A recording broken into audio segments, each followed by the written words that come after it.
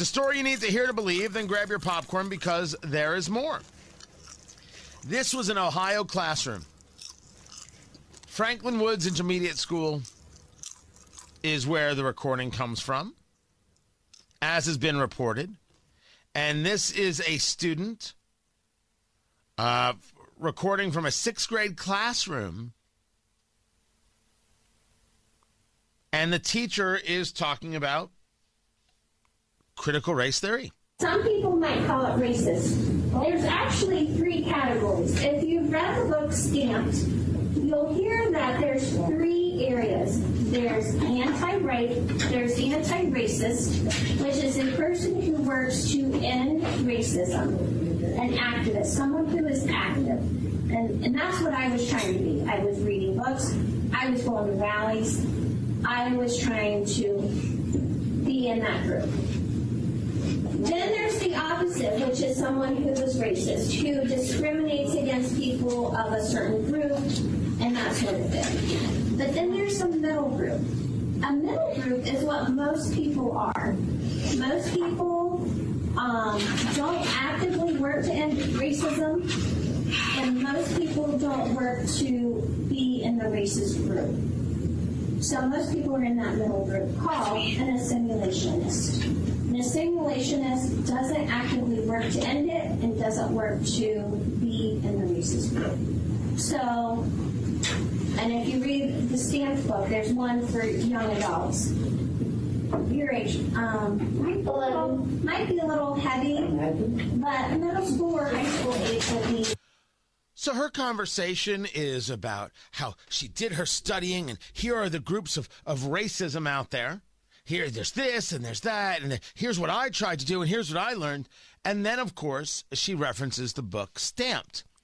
Now, the book is originally titled Stamped from the Beginning, and there's a newer version of it called Stamped: Racism, Anti-Racism, and You, and that's written by Ibram Kendi, who, of course, invented this entire concept of anti-racism, which is pure bigotry. Anti-racism states that you treat discrimination with discrimination, or you respond to discrimination with discrimination, and you respond to future discrimination with discrimination. It is all about bigotry. It is all about hate. That's all Ibram Kendi has to offer. It doesn't matter what dulcet tone he puts it in. It is what it is. And here is a teacher talking to 6th graders about a book about anti-racism. Now, let's compare this with something that Glenn Youngkin, who is running for governor, the Republican running for governor in Virginia, said about teaching history and critical race theory. We have some abhorrent chapters in our history. We have to teach them. But friends, Dr. Martin Luther King called us all to be better than we are. He called us to judge one another based on the content of our character and not the color of our skin. And critical race theory is a political agenda that is absolutely in our schools. And it teaches everyone to view everything through a lens of race and then pits our children against one another. So, friends, on day one, we will teach history, but I will ban critical race theory. Now, is there something wrong with what he just said? We have ugly chapters in American history and we need to teach them, but we're not going to teach critical race theory? What's so wrong with that? As a matter of fact, nothing is wrong with that, because teaching bigotry is wrong. Teaching the Tulsa Race Massacre is correct.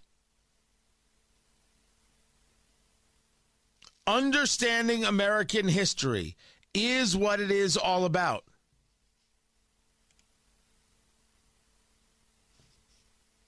And everything else is about tearing away of the fabric of America. Is about making this idea whole that somehow America is not good and is not decent. As I was discussing yesterday, this idea that America is racist is laughable. And I will laugh in your face. Because if you told me that there are Americans who are racist, I'll agree with you. There are Americans who are anti-Semitic. There are Americans who are anti-white. These things do happen.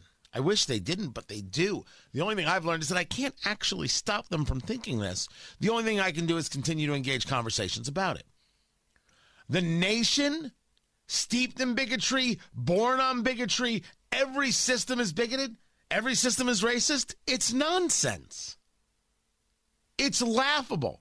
And these people are trying to gain a foothold. And that's why parents are pushing back and fighting back. And when you see it now in the schools, as is taught, just one of many, many examples we have out there, there's nowhere for these people to hide. Remember that we have local school boards right here in central Indiana that have stayed silent while the Justice Department has called parents terrorists. They've called parents domestic terrorists, and we have school boards here in Brownsburg and in Avon and Greenwood and in Fishers, in Carmel, in Zionsville, that have called, in Indianapolis, that have called the parents domestic terrorists because they have not said, we believe the Department of Justice is wrong. This is what's happening. And so when you have school boards that believe parents are domestic terrorists, and you also have the schools teaching this bigotry, it's very clear they want to teach it, and they don't want you to have a say about it. And my advice is keep speaking loudly. Keep the pressure on. Don't stop.